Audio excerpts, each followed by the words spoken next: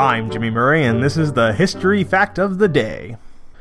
Today's history lesson is on the New York Philharmonic visits North Korea. The New York Philharmonic concert in Pyongyang, North Korea on February 26, 2008 was a significant event in North Korea-United States relations. The orchestra played in East Pyongyang Grand Theater, with the entire concert broadcast on North Korean state television. The program, conducted by Lauren Mazel, included the national anthems of both North Korea, Aiguka, and the United States, The Star-Spangled Banner, the prelude to Act 3 of Lohengrin by Richard Wagner, Antonin Dvorak's Symphony No. 9 from the New World, and George Gershwin's An American in Paris. Encores included the Farandole from George Bizet's Second L'Arlésienne Suite, Leonard Bernstein's Overture to Candide, and concluded with the popular Korean folk song Arirang.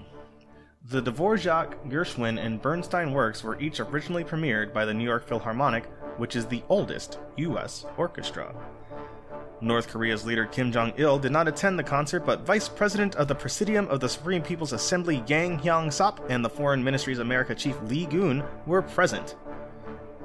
At the request of the New York Philharmonic, a live national broadcast was aired on Korean Central Television.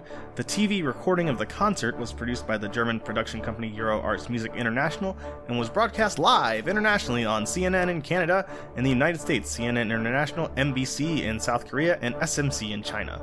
Time-delayed broadcasts were shown amongst others on Art in France and Germany, on PBS in the United States, as well as PBS's member station WNET locally in New York City, on SVT in Sweden, on DR in Denmark, on RTBF in Belgium, on MTV in Hungary.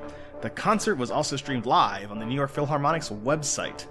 The concert may have been remarkable in North Korea for its live coverage alone. Evan Reavers, president of the Korea Society and a negotiator of the visit, stated he believed it to be unprecedented, as other major events are broadcast from videotape footage. I'm Jimmy Murray. Thanks for listening to History Facts on the Kid Friendly Network. Music is by Kevin MacLeod. Executive producer Chris Kremitzos.